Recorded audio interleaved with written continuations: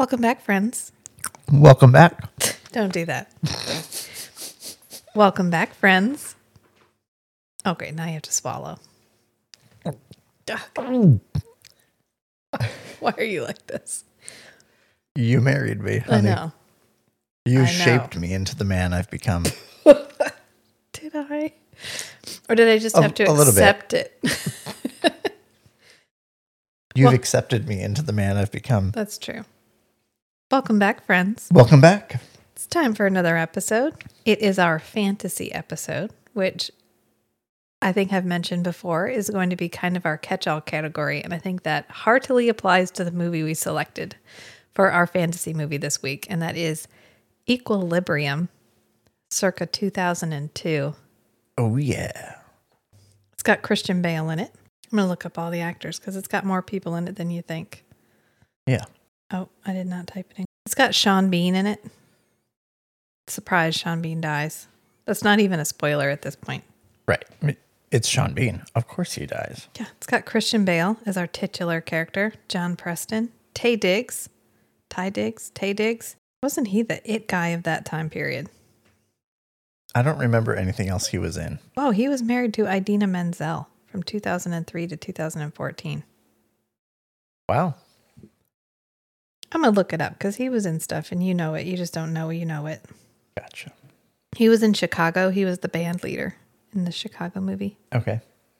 It's been a while. Yeah. You were singing it the other day, but yeah.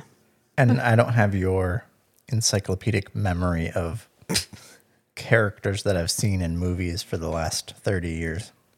Okay, well, that sounds like a personal problem. He was in The House on Haunted Hill. Nope. Equilibrium. Then Okay. immediately following Yeah. that, he was in Chicago. I mean, he's been in episodes of stuff. I feel like he was always one of those people that you thought was going to be bigger and should have been bigger, but didn't end up being bigger. You know what I'm saying? He was a That's voice what in she Doc said. McStuff. Of course. I should have known. I set myself up. I just lined up the pins and you just knocked him down. Boom. Yep. He's been a voice in a lot of stuff. Ada Twist, scientist. Anyway, he's in it. And now I have navigated myself away from Equilibrium, so I have to go back. This was I a like direct this movie. This was a direct-to-video release. Oh yeah, I know. You know how I know Matt likes this movie? Because we were kind of waffling. Do we do Waterworld? Do we do Lady Hawk? I don't know. Let's just see what's available. And then this one popped up, and Matt goes, "Ooh." Oh, yeah. That one. He goes, that one right there, that one.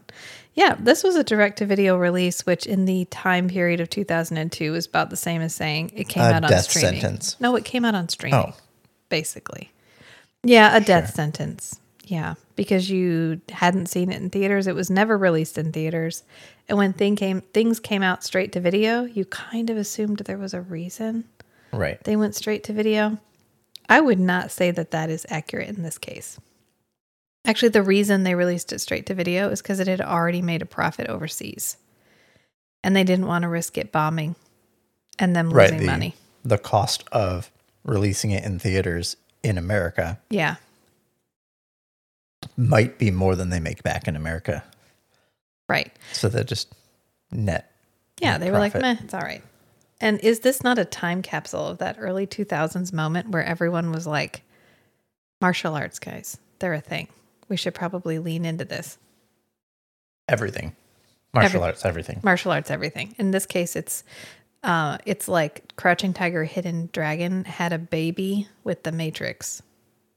And it's this director invented this. Jeremy Weimer, isn't that his name? He invented this. It's called the gun kata. And he uses it in this. Which a kata is a set of movements Right. as part of a martial art. Right. And he invented it and he uses it in this movie and he also uses it in Ultraviolet, which is his pseudo vampire movie that comes out shortly after this. But I guess the choreographer in charge didn't quite like the way he had it, the way he had done it. So he wanted it to be real fluid, like all the gotcha. movements flow from one to the next. And the choreographer felt that if you were using guns, you had to have like pauses. So it had to be Right. more... You had to stop in a position to aim. Right. Yeah. But we'll get more into that because this movie's wild. I love this movie. If you have not seen this movie and you want to just listen to the podcast, I don't think there's spoilers. I mean, there's spoilers, but I don't think you could spoil this movie. I mean, it's going exactly where you think it's going, but it's a fun, wild ride the whole time. But in the meantime, hi, I'm Rachel. And I'm Matt. Welcome to the Strange and Beautiful Book Club.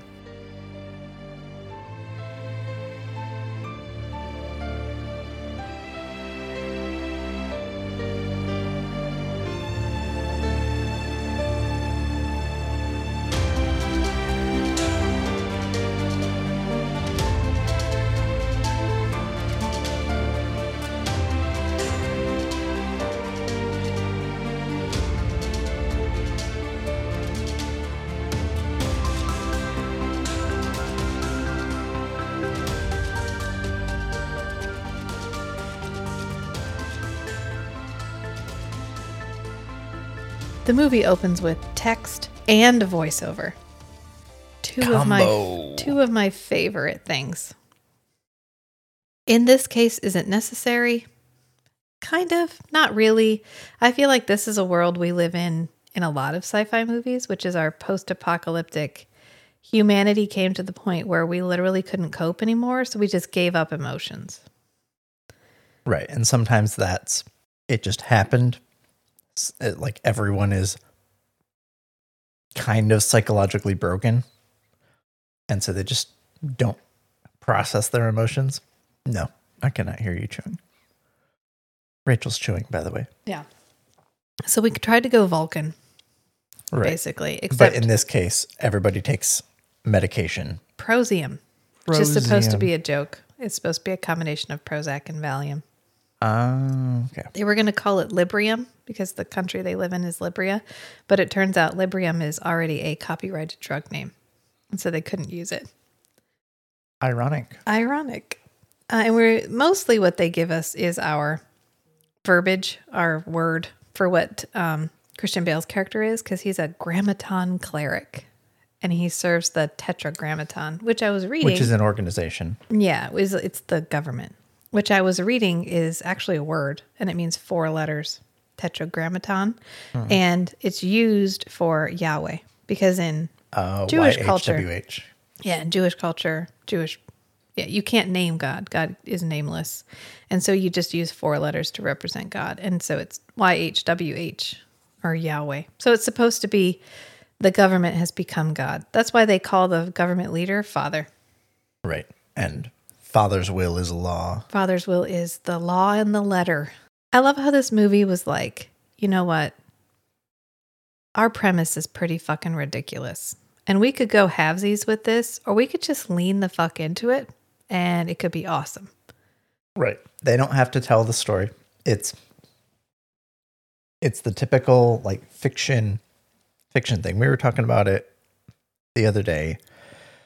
Someone was complaining like, this scenario is so implausible. It was the Animorphs one. Mm-hmm. Like, they just happened to be walking through the construction site at the same time that this alien prince's ship crashed in the same place. Yeah. And that happens a lot. Drew Hayes talked about this in one of the Q&A sessions on one of their Authors and Dragons episodes. And he's like, this is a contract between the author and the reader, that there are a million variations on what could happen. And a lot of them are very implausible. But it just so happens that the most interesting scenarios are generally the least plausible. Right.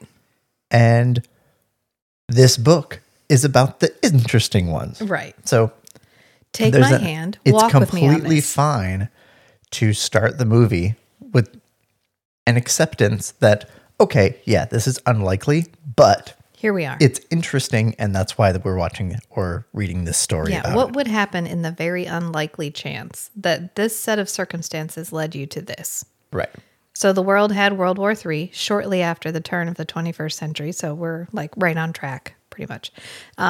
And then we decided that, well, fuck all that noise. We're not going to do that anymore. And the only way we can not do that anymore is if we all take medication every day, and it keeps us from being dicks to each other. And so we came up with this social contract that no one will have feelings. And if you do, you are a sense offender because you have feelings. Too many. You're sensing too many feelings. Right. If I have a complaint about this movie at all, it's that they were really having a difficult time acting as if they had no emotions. Right. Very often we get it. The only person who is consistently straight-faced is Christian Bale. Everyone around, and that may be intent, that may be purposeful. Everyone around him seems more intense than he does. Seems more passionate. Seems like they have emotions, especially Taye Diggs' character. Oh, absolutely. Yeah, Brant, I think is his name. He's like the most emotive character in the whole movie. Right. And yet he's supposed to be just like Christian Bale. He's supposed as good as. Yeah. And so we opened on they were like, okay, you know what? We've set you up. You know what world you're in. Are you ready? Because here we fucking go. And so they are in the Nether, which there's a big city, a big walled city in which most everybody lives. And then there's an outside part. There's a slums, effectively. And they call it the Nether. Right. And this is not an alternate dimension with lava and stuff in it. No, it is not like the Minecraft Nether. Thank you, honey. They are in the Nethers. It's the outskirts, the abandoned outskirts of the old city. Yeah. And they're out there to there's a resistance. There's an underground resistance, and they are trying to root them out and kill them because... And they have strong feelings about everything. Well, the resistance does. Yeah. Yeah, because nobody else has any strong feelings about anything. And one of the things they're doing is destroying artwork because things of beauty encourage people to want to feel. And we don't want that. Right. Great art invokes an emotional response in the viewer. Right. This is the future that Werner Herzog is hoping for us. Everything's beige or white or neutral. Everything. And we got to make sure we keep it that way. So we got to find everything and burn it. And so they're out there to do this. And so all of these sense offenders are holed up in this room. And so there's soldiers lined up around the outside, and they all point their guns all around the door. Yeah. And then Christian Bale does this run at the door. They all fire at the door to break it open as he jumps on it. They shoot out the hinges and the latch while he hits the door with his knees. Yeah. And rides the door like a sled. Right. Into And they the all middle of the fire room. at him. But one of the things about the gun kata is there is a predictable way that a gun battle will go. And if you know the kata correctly, you don't get shot because you can just dodge out of the most likely angles of fire. And it's dark in there. And so he just waits. And we have this long, long, long shot of just darkness. It's good. I like this. And then it's quiet. It's black and it's quiet.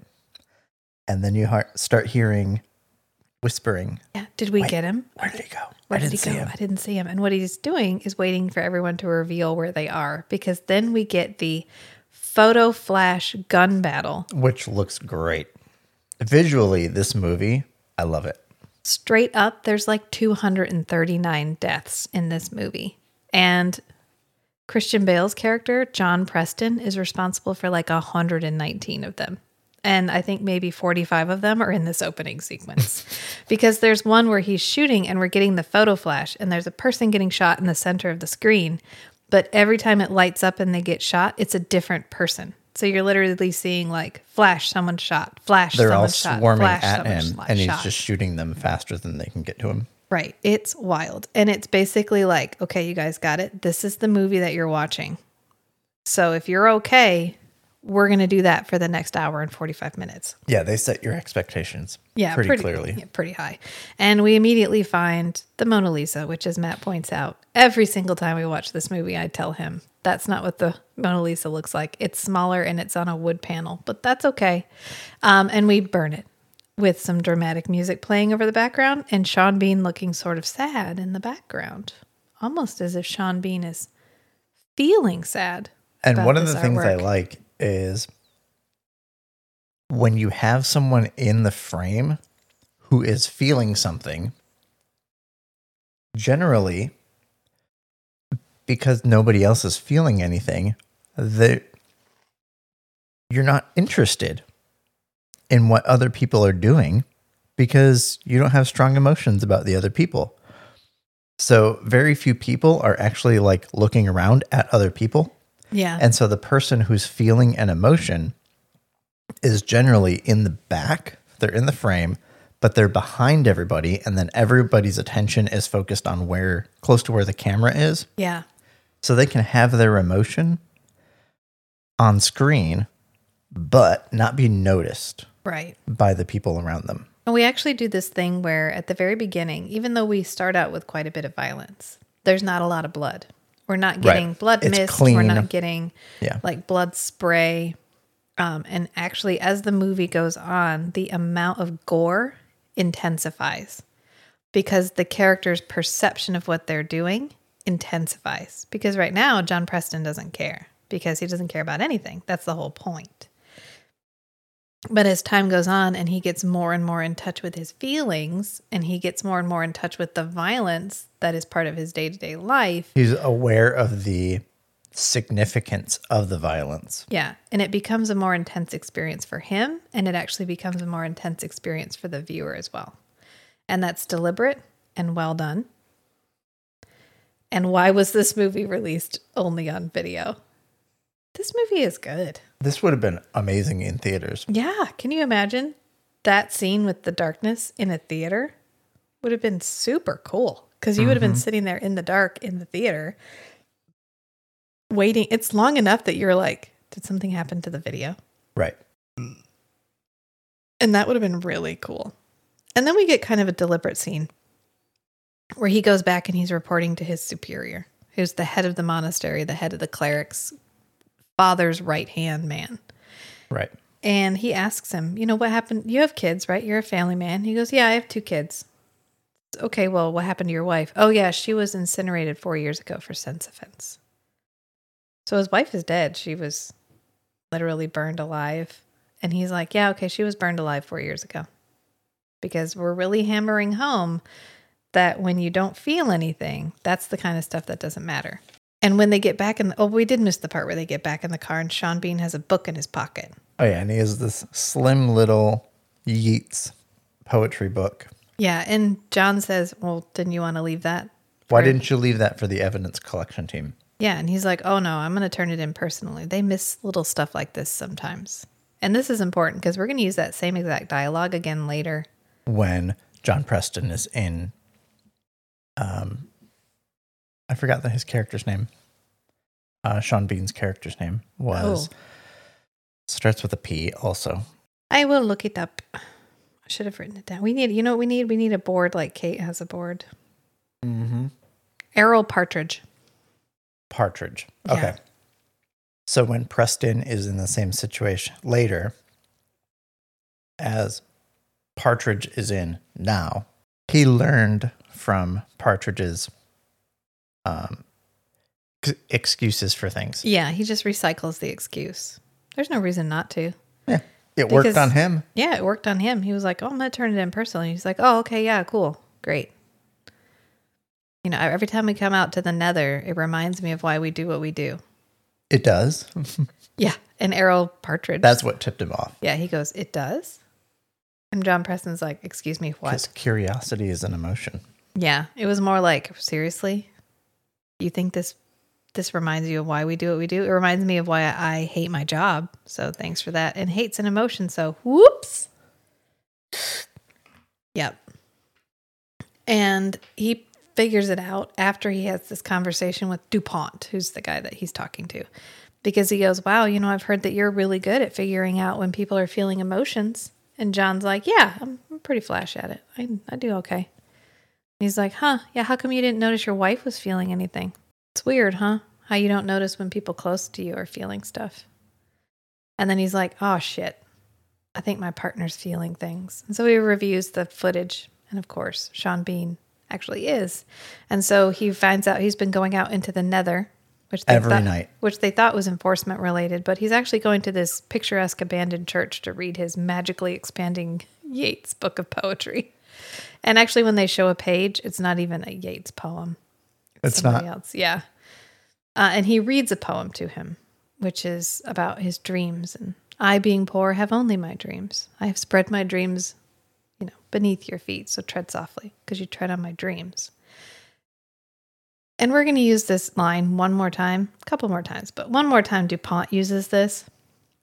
And it really feels shoehorned in there. Like, it was okay here, but later when we find out that really DuPont is father and has been for a long time, and he's trying to get John on his side because John we'll get there, but John gets to him and he's like, tread softly, John, you're treading on my dreams. And you're like, get the fuck out of here with that. It was really good when this sad man who realized that his entire life had been spent killing people who didn't deserve to be killed. That was poignant. Right. You're an asshole. Don't quote Yeats at me. But the first section of the movie is really kind of just slice of life for John. Right. We aren't really moving the plot forward yet. We're just establishing what his life is like. Right. And how committed he is to doing his job. Yeah, because he kills his partner. Right there with the book in front of him. Which you see his body later during an autopsy, and he got shot in the throat. Yeah, he throat shoots him. Yeah, because Sean Bean holds the book up in front of him, and John Preston shoots him through the book. And it's kind of cool. It's a cool scene. Yeah. This movie there's no wire work in this movie at all. Anytime you see people flying around, it's trampolines. And they actually did, like, a lot of when you see people get shot and it's just dust, that was intended to be used for, like, blood clouds, but they ran out of money in post-production. So they just left the dust. But it's still effective. Yeah. It's still nice. Yeah, everything in this movie is, like, intense and interesting, and it moves. A lot of times now, I don't mind a pensive movie, but don't force it to be pensive. If you'd forced this movie to be pensive, it wouldn't have been good. Right, which you could have. This is a turn your brain off and enjoy an action movie, and then when you're done, you feel good. And it knew that, and it didn't try to be anything else. And I think that's what makes it so good. And Christian Bale's really good in this movie. Mm-hmm. You really see where he's going to be Batman. Yes. Because this is very similar to the character that he is in Batman. Stoic, but passionate, and super, super good at shooting people. Although Batman never uses guns, but he's super, super good at beating the crap out of people. Beating the crap out of people. To the edge of death, but never over the edge. But it's not just, we also get some other really poignant lines. Like, he meets a sense offender in the first, like, slice of life section, whose name is Mary O'Brien. And her purpose is really to kind of give him something that he realizes he's feeling about. Because he misses his dose on accident. He knocks his dose off and it breaks. And he doesn't have a backup. He doesn't have a backup. He goes to try to replace it, and this facility is closed for terrorist activity. Yeah, someone had bombed. So he part of the supply chain. Doesn't have time to get another dose. Okay, whatever. I'll catch up next time. And so he goes to arrest the sense offender. He spins her around so she can see herself. And yells at her. And then he sees himself in the mirror. Which his partner is kind of like, Yeah. Gives him a little side eye. Yeah, he sees himself and he sees her. And I think he is, one, aware of how angry he is. And two, aware of the fact that he's attracted to this woman. And it's like, oh shit, what just happened? Right. He probably thought, I miss a dose. It's no big deal. Right. I have trained myself. I am a professional. I am not susceptible to these kinds of overwhelming emotions. It'd be fine. Except that he is. And it's not fine. Right. Because immediately after that, he goes to see her. Because I think he's testing himself. And he wants to know if he's going to keep feeling that way when he sees her again. And he has this kind of poignant conversation with her when she's like, you don't know the meaning of the word friends. I don't even know why you're saying it. What is the point of your life? He's like, the point of my life is... What is your reason for living? Yeah, he says, the reason for my life, the reason for what I do is to keep this society moving, to keep life going for everyone around me. And she's like, it's circular. You exist to continue existence. What is the point? Why are you alive? And so he's like, oh, well, I can't really challenge that. So, what's the purpose for your life? She's like, to feel things, to love. And that's when she says, without love, without anger, without sorrow, breath is just a clock. And he's ticking. like, oh shit, that's a really good answer. He's like, oh goddamn, I don't have a fight. I don't have a way to. I can't. I don't have a way to rebuff that. So he leaves. So he leaves.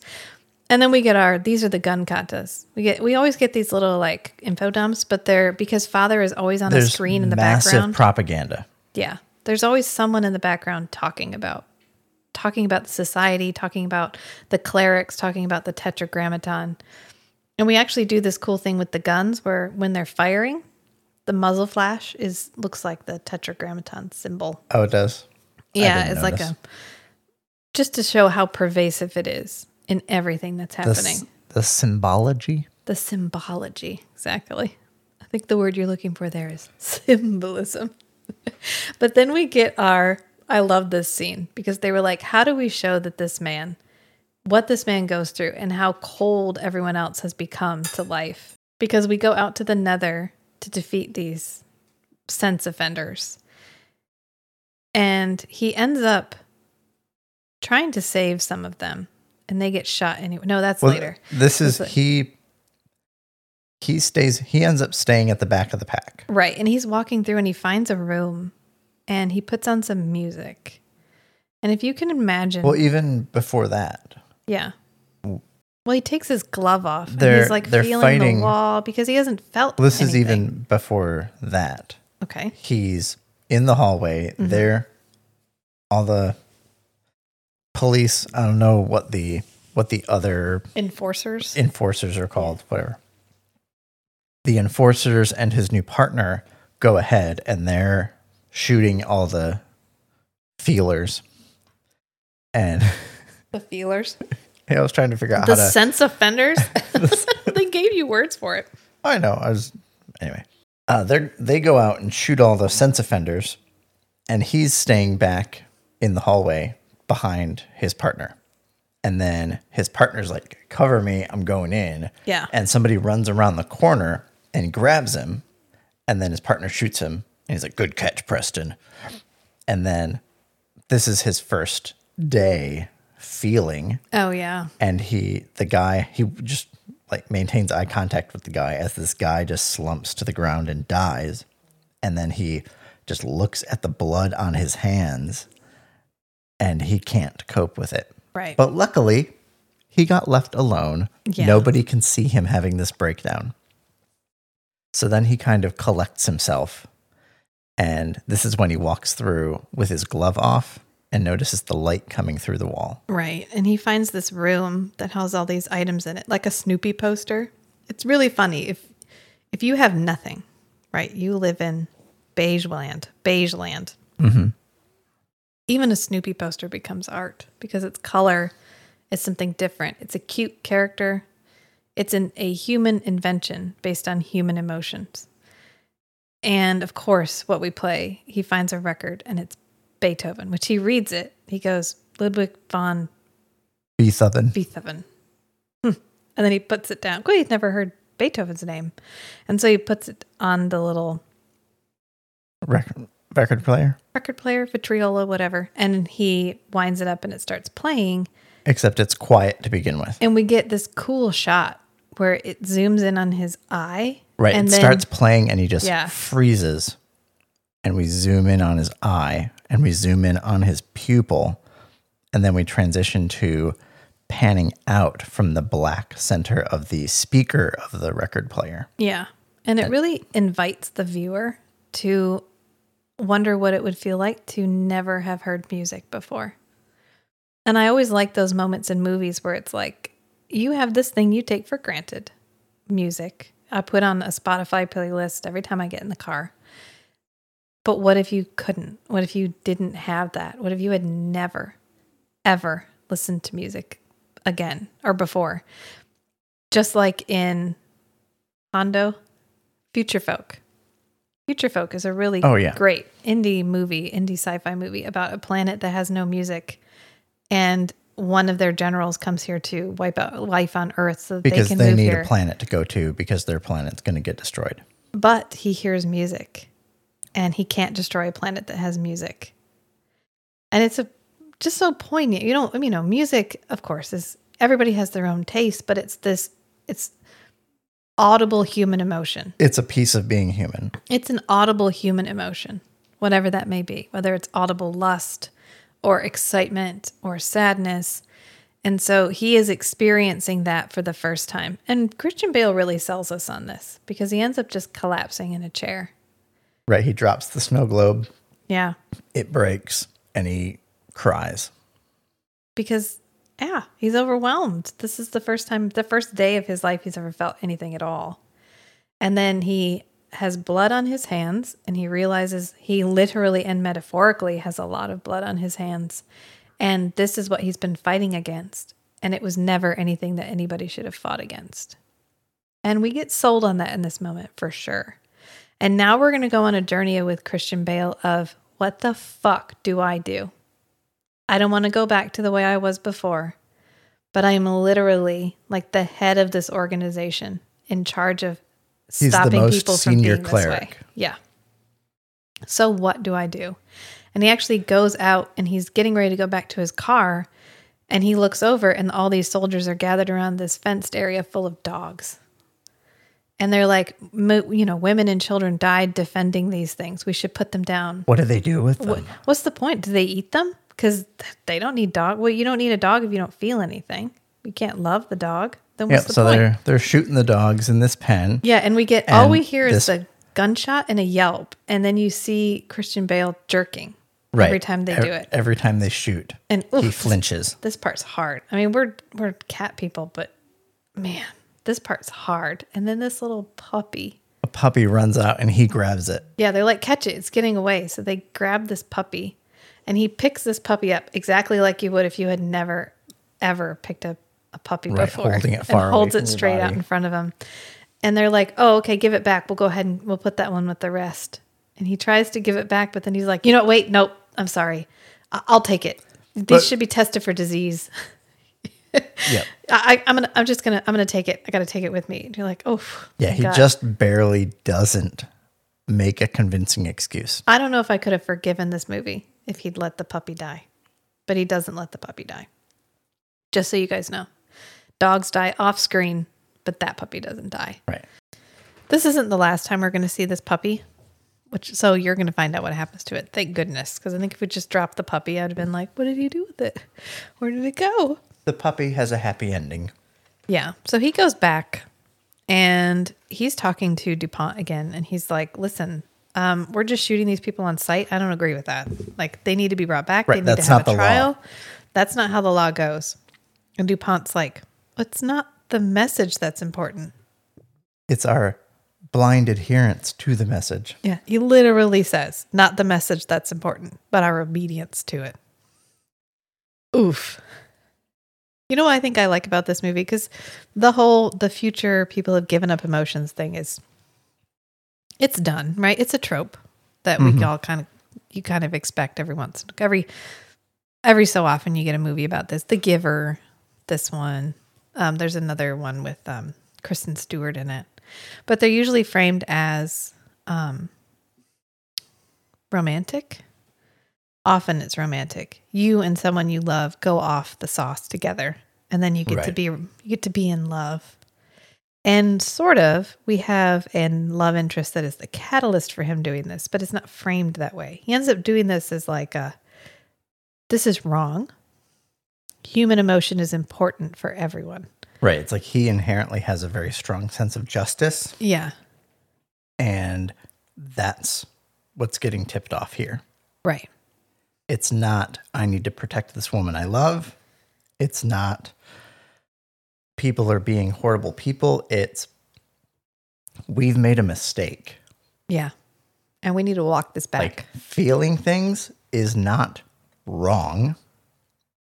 And I've been killing people for doing something that is not wrong. And that's wrong. And that's the wrong. That's the wrong part. But the next time we see this puppy is when he's trying to take it back out to the nether.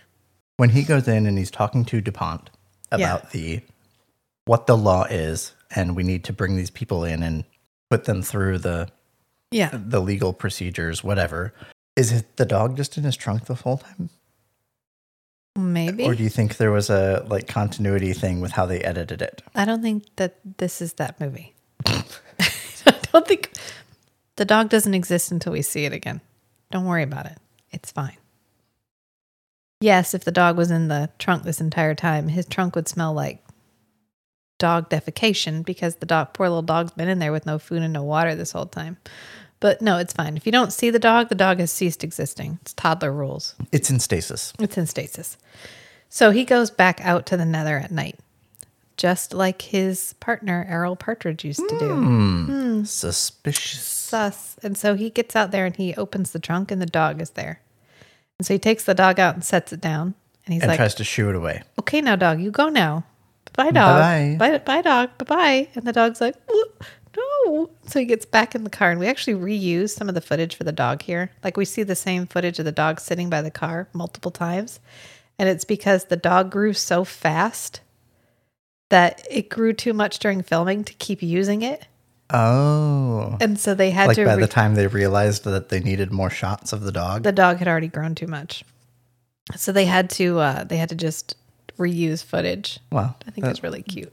It happens at that age. Yeah, they grow fast. And so he ends up getting back out because he can't stand it. The dog is whining at the door. And so he puts it back in the trunk and he puts his coat in the trunk with the dog. Because he feels bad for the dog. So it'll have something to snuggle with. And then he shuts the trunk and he turns around and, oh shit. An enforcer 5-0. crew has Yeah. snuck up on him. And they're like, hey, we're going to need your identification. He's like, you don't need to see my identification. I'm not the cleric you're looking for. But his identification is in his jacket. And his jacket And is he in the cannot get his trunk jacket out. with the puppy that he just Oops, rescued. I forgot it at home. He's like, oh, shit. Yeah, weird thing. Left it at home. Would leave my head if it wasn't screwed on. So weird. And they're like, okay, well, we're going to have to search your car. So they search his car, which is fine, but they're like, okay, we need your keys so we can get into the trunk. And he's like, yeah, no. You don't need to get into my trunk. You don't need to get in my trunk. I'm John fucking Preston. And just as they're opening the trunk, the guy recognizes him. He's like, oh shit, yeah, you are John Preston. Like, I am so I sorry. didn't recognize you, I'm sir. so sorry. But of course, the dog is like, friend. Just as they're all walking away. Yeah. The dog. Yeah, because they opened the trunk. So the dog was like, friend.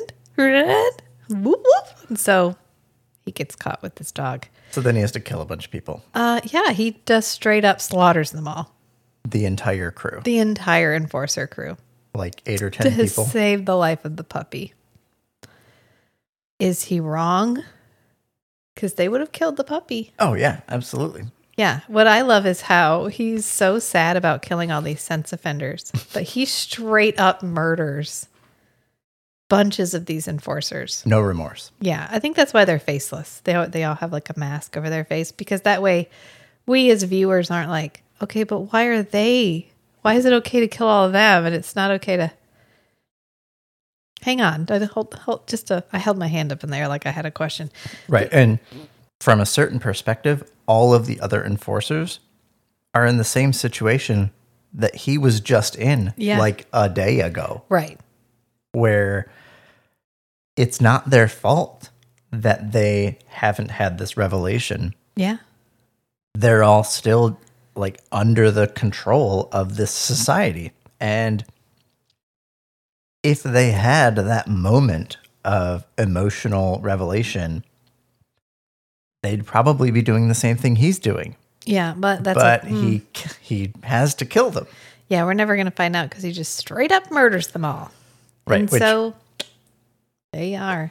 An alternative might have been beating them and like keeping them captive somewhere. Yeah.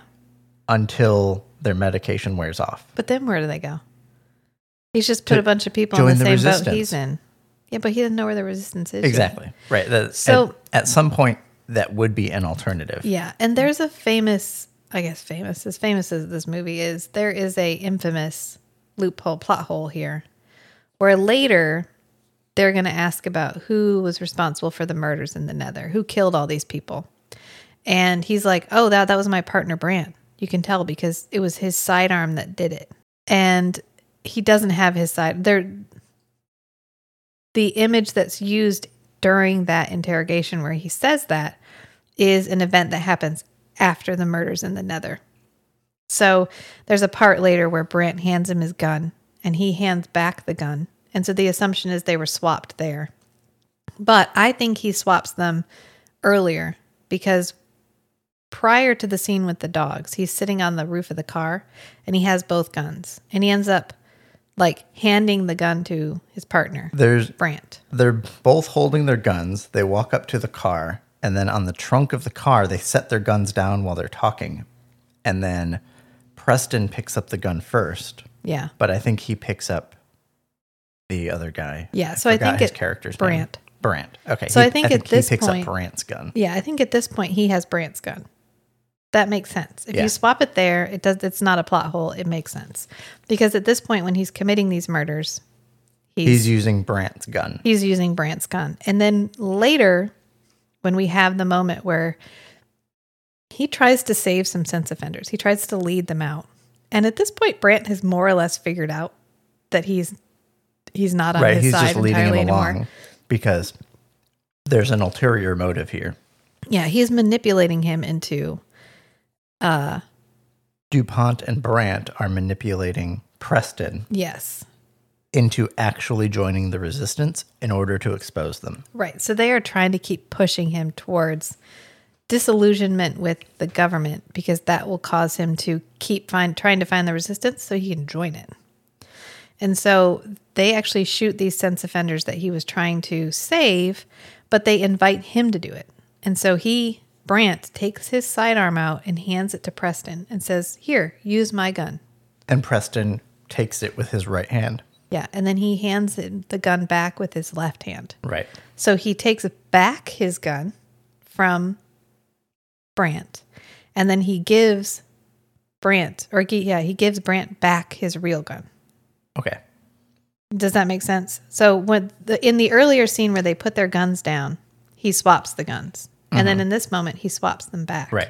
So now he has the correct sidearm, and the other guy has the correct sidearm. Brant has Brant's gun. Preston has Preston's gun. But in the meantime, Brant's gun has been used to kill a bunch of people. Right. So. That's how we put this thing together. That's how we kind of put that together. Oh, it's okay. You know what? It's not that movie. Again, this is when we got stuck in that loophole on Dead Air where we were trying to figure out the timeline and it just didn't make sense. You know what? Just accept it. It's fine. It's one of those things. It's a contract between the viewer and the movie. It happened. Accept it. Good enough that later when they say, "Oh, well, it was his Brant's gun that was used," that there was actually something in the movie where there was an opportunity. Yeah. And the appearance that the gun was swapped. Okay. This is not a make or break. We don't need it to be explicitly exposed as like every gun in every specific place is clearly identified visually. Right. It doesn't make or break the movie. Right. So it's fine. It doesn't really matter. But we kind of go through all these things. He ends up joining the resistance. Because he meets with Mary O'Brien again, and he realizes that her and Errol Partridge, were together. And he finds a picture of them together, and on the back is written "Freedom." And you'd think this was code for something, but no, it's straight up just there's a room called Freedom. It's like the Freedom Library. He's like, oh, maybe that's it. So he goes in there, and he immediately realizes that the dude running whatever class is going on in here is part of the resistance. And so, and that the wall that says "Do not touch" is like a door. Yeah, and so he throws the guy through it, which makes it hard to conceal anyway.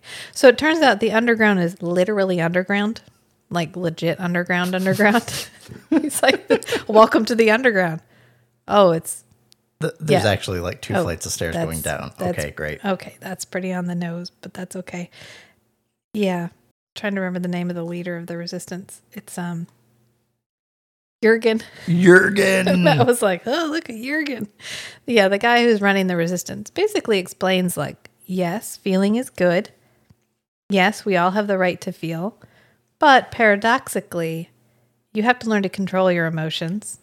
And for some of us, we have to not feel to get done what needs to get done. so that other people can feel more deeply. Right. Oh, okay. And so what they want him to do is kill Father. And the way they're going to get him to Father is if he turns in the underground. Right. So this, plot happens here. I don't know. It's okay. We meet his kids a couple of times, and we end up finding out that his kids are, because their mother was taken away and killed, they had already stopped taking the medication. So they're one big happy family, one big feeling family. One big happy family, but yeah. And he's kind of happy about that, and he ends up giving the dog to his kids, which is implied later. But this is my favorite part in the movie, and every time I think about watching this part to the end is my favorite part, because he goes to try to save Mary O'Brien, and it doesn't work. So he just sprints. So he sprints all the way there to try to keep her from being incinerated, but because of a plot device, they can't open the incineration chamber up. She's got to go. Right. And so they just watch each other. They just watch each other. Why can't I say that? Do you need a drink? No, my tongue went at a weird angle. We just watch each other. So they just end up watching each other through this little window as she gets incinerated. Yeah, and it's really sad. And it's so sad. He runs out and falls down crying and weeping on the ground. Yep. Silent screaming. Yeah, and Brant shows up and he's like, I told you I was going to make my career with you, cleric. And he takes him to DuPont. No, he doesn't take him right to DuPont. Hold on. What? He parades him through crowded rooms. I told you I was going to, catch this, whatever. Yeah. But he throws him down on the ground to humiliate him. Yeah. And gloats above him. Very, very emotively, and then takes him to DuPont. Right. And this is the part where he's like, well, you'll find out. You just search his sidearm. You'll find that he was the one responsible for all the deaths in the Nether.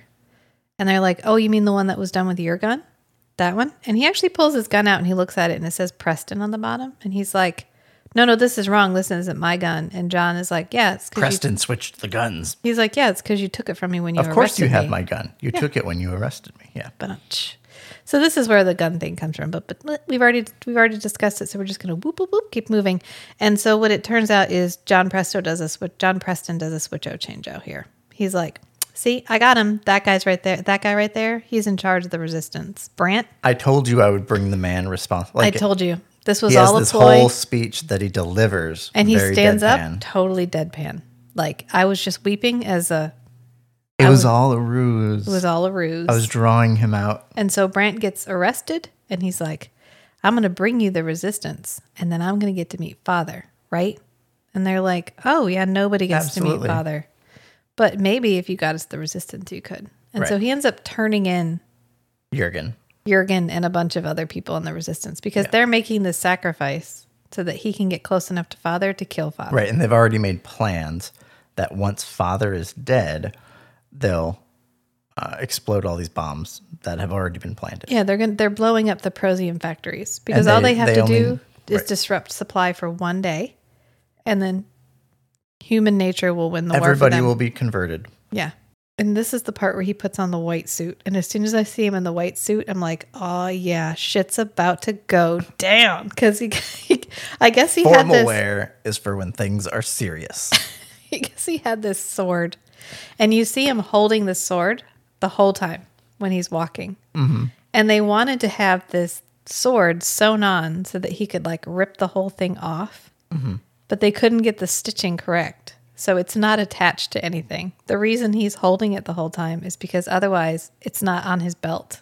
It's literally just in his hand and he's holding the belt and his sword to make it look like they're all together. Gotcha. Because it's only on screen for 2 minutes. They were like, oh, never mind. We're taking too much time to get this to work. Just hold it. It's fine. And during some of the riot scenes, they have that big tank thing. And it's actually like a tug from an airport that they use to move planes around. Okay. And they painted it. And they only had one of them. But every time they would use it, they would change the numbers on the side to make it look like they had a whole fleet of them. I thought that was really clever.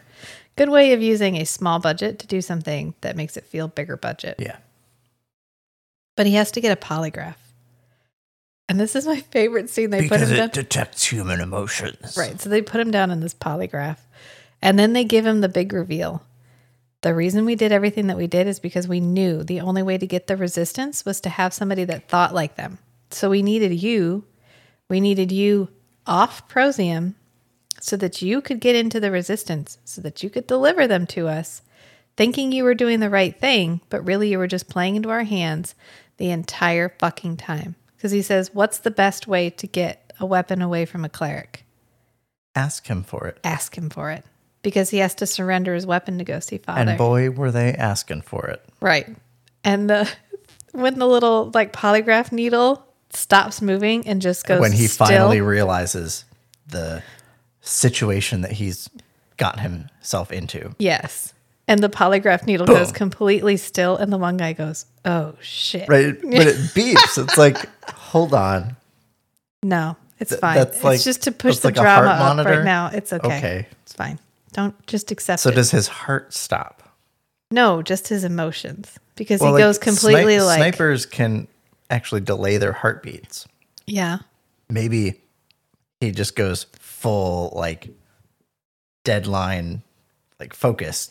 Maybe. To the point that his heart actually stops so that he can just take in everything. Yeah, he definitely goes into his battle mode. Battle mode activate. Because then he stands up and he just pushes his hands down and these guns shoot out of his sleeve.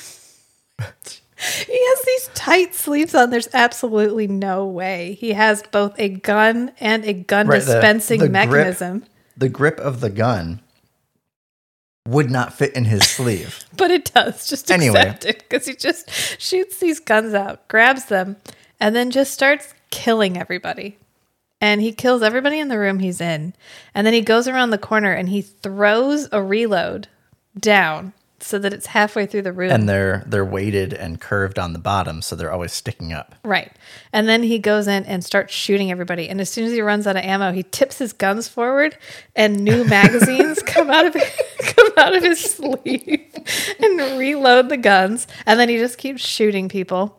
And then halfway through, he runs out of those. So he does he slams his guns down on the reloads that he'd already thrown in the room. And then when he pulls them up, he shoots all of those bullets. When he pulls them up, those giant weighted rounded bottoms are gone. Yep. They're not, they're just gone.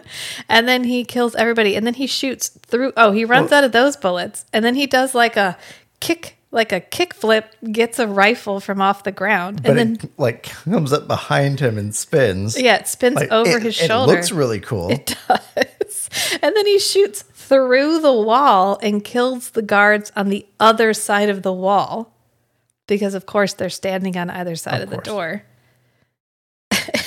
And this is Father's super secret chamber, but it's why was Father's super secret central room not protected by bulletproof doors? That's exactly what I was about to say. Why are there not metal walls here? But he just goes through the door and oh snap, it's a pretty room. It's got color on the walls, got a crystal chandelier, it's got it invokes a lot of emotion. Certainly does. And you find out that Father's been dead. Father died long ago, and DuPont is effectively Father. And he's off. He's fine. And they just do a deep fake to do the facial replacement. Yeah, deep fake, exactly. And that Brandt was on his side the whole time. And Brandt and DuPont are in this room.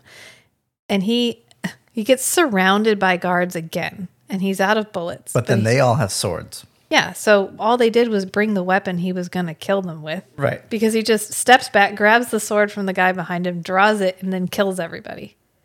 Oh, and we totally missed the scene where he pistol whips a whole bunch of people to death. That's way earlier. Yeah, that was when he was trying to help some of the sense offenders escape.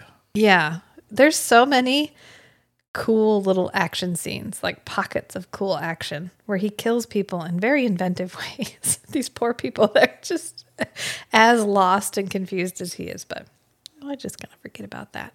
So he kills all these people with the swords, and then Brandt comes out, and he's like, oh, okay, well, it's time for you to fight with the big boys. He flourishes his sword. This is going to be a big, showy sword fight between the two of them like they had in the training room. Yeah, he goes full Indiana Jones on him, and he just, whoop, one slash kills him. Yep. Three slashes. Oh, yeah, he does slash to cut off his gun holsters and then one up across Yeah, and the he goes, face. and then he like falls to his knees, turns his head to the side, and half of his face slides off. Which I guess they did this because Taye Diggs had scheduling conflicts, so he couldn't be there. Oh, so they couldn't have a long, drawn-out sword fight? They literally had him for like an hour. This works way better anyway. Yeah, because you're tired. I mean, it's good. Like, you're excited. You're happy for all... I'm not happy, but, you know, your little action heart is engaged up until this point. But if we'd had to have giant gun battle, sword fight, followed by a long, drawn-out sword fight, meh. And then he has a gun kata pistol fight with DuPont, who is apparently also he's the head of the but he's a politician. Oh, yeah. Well, and he shoots anyway. him. This is when he's like, "You're stepping on my dreams, Preston." So Preston just shoots him. And then he walks over to the window and you see explosions start happening all over the place. Oh no, he walks into that room and he starts shooting out these screens. Yeah. And that's like, that's not. You're just shooting the display. You can't just break the display surface. It's like those videos are running off a server somewhere else. It's like, shh. There's some data center somewhere that all these videos are streaming from. No, there's not. It's just this one room with all these monitors, and he breaks the monitors, and that's sufficient. Okay. And if these are all in one computers, okay, fine. But then, is their infrastructure so brittle? Yeah. Apparently. Well, nobody feels motivated to make it better because nobody's mad about how bad it. Nobody's like, man, this is shit. They're like, well, this is the way it is. And since I take Prosium, I don't give a shit. So yes, it's just that good. As Matt pointed out halfway through when he went off on a philosophical tangent about how you can't have consciousness without emotion. Well, you can't improve infrastructure if you don't give a shit about it. They're in the book Seven Eves, I don't want to explain all that, but one of the characters delivers a line, something like, depression and anxiety have value in a society because they bias certain people towards imagining worst case scenarios. And you need some people in a group to imagine worst case scenarios so that way they and the rest of the group can prepare adequately for the worst case scenarios. And you can't really design robust technical infrastructure without imagining worst case scenarios. And if nobody is depressed or anxious, you're not able to effectively imagine worst case scenarios. I mean, it's not like they had a meeting where they were like, okay, so just assuming on the off chance one of our clerics goes rogue and is running around the building shooting people, will he be able to disable our propaganda network by just walking into a room and shooting a bunch of people?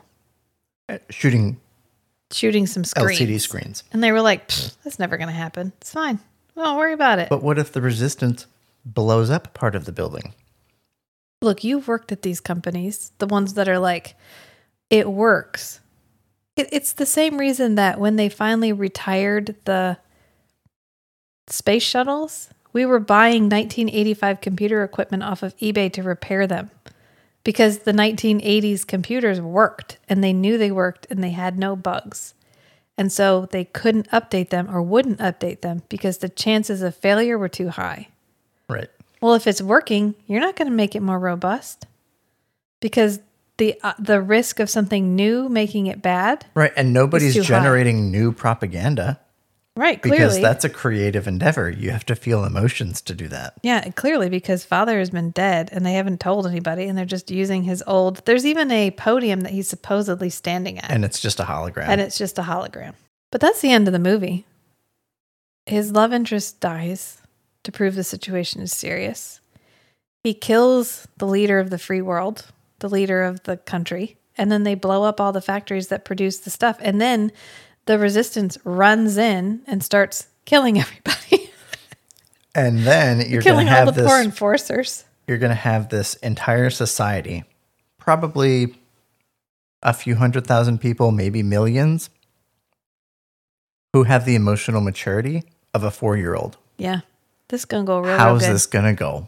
Real good. Maybe they should have weaned people off in sections. Maybe they just get everybody to feel, and then they say, okay, now take like a smaller dose. Yeah. Just so you can keep your cool. Yeah. And so everybody's not immediately raw dogging the world. Absolutely. Good thing everything's beige, because can you imagine everybody waking up all at once? It'd be wild. You couldn't even get anybody to go to work. They'd be like, fuck you, I'm not going to work. Yeah, everything would, society would collapse, infrastructure would fall apart, and there's nothing to step into the gap because he dismantled the entire system that previously. Right, he psychologically crippled every member of this society. But there was some really cool gun battles, and he was able to reload from his sleeves. And he did the right thing. Yeah, he did the right thing. It was like ripping off the Band-Aid. There'll be war for a little bit, but it'll all shake out. But sometimes there's a right way to do the right thing. And then we'll end up in Vesper, where you have a post-apocalyptic society where you have one douchebag dude who runs a town and has to be a douchebag dude to everybody. Yeah. Yeah. One follows the other, I guess. I like one trope. I don't like the other. Vesper is the future of the Equilibrium world. Oh, we should have watched them in the other direction then. Oof. Not Vesper and then Equilibrium. Dang it. Anyway. I like this movie. Yes. It's just entertaining. Rewatch, it's great. We haven't rewatched it in a while, but every time I do watch it, I'm like, it's a good movie. It's a very enjoyable movie to rewatch. Yeah. Because the plot's so predictable. The thing you're in it for is the visuals and the extremely well executed action scenes. Right. This gives me like John Wick 1 vibes. Right. There's no real deep moral. No. The deepest moral here is there's a puppy. Emotions are necessary. There's a puppy, and all the shit shakes out because the puppy, well, in John Wick gets killed, but in this one doesn't get killed. But the puppy is the catalyst for all the action. I mean, what better reason does anybody have than a puppy? And the puppy has a happy ending with the most probably emotionally mature children in the entire world. Yeah, because they've had emotions for 4 years now. Except for the sense offenders who've been living by themselves. Like Jurgen and his people. They successfully controlled themselves around their dad, whose job it was to kill people who were feeling emotions. Yeah.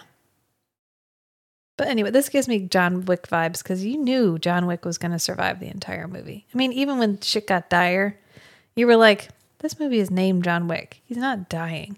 You knew John Preston was going to figure it out. Right. No matter what situation he got in, no matter how dire, he was going to find his way out. And you just wanted to know how. And how many people he was going to kill him in the meantime, which it turns out is like 119 of the total 239. So, yeah. There's a part at the end where he's shooting everybody in that room, and it reminds me of that scene from Hot Shots Part 2 when he's shooting everybody and the little body counter comes on the bottom, and it's like more than Terminator, and they more than Rambo. Just quick cutting in between different scenes. Yeah, and it's like montaging ding, ding, ding, ding, ding, ding, ding, ding, as it's moving up. Yeah, that's what it reminded me of. And once I saw that became a lot more comic than probably a scene where you're just shooting a bunch of people should really be. Maybe it's because by the end of it, well, they had run out of production money, so there's not a lot of blood at the very end. Yeah. Yeah. Anyway, it's a good movie. We enjoyed it. Obviously, liked it better than Vesper. Poor Vesper. I think this movie, we like movies that know what they are and just lean into it. Right. Just accept the fact that this is a purely entertaining gun battle action movie with gun kung fu. Gun kung fu. So I think that's a good place to wrap it up. Yeah. We're doing pretty good on Instagram. We got like 140 followers. Well, we did today. I don't know. Maybe they're all going to go away. Who knows? I'm still waiting for it all to peter out and to be like, no, come back, everybody, come back. But they haven't yet, so that's good. And if some of those people want to saunter on over to the Patreon and join it, you can. I have a $1 tier. What's $1? Plus, we had our very first Patreon-only episode, and we're about to have our next Patreon-only episode, which I'll talk about more when we get it all finished. And we're on YouTube now. One video at a time. One video at a time. At Strange and Beautiful Network. Right. Strange and Beautiful Network on YouTube. And I'm actually up to 6 videos now, I think.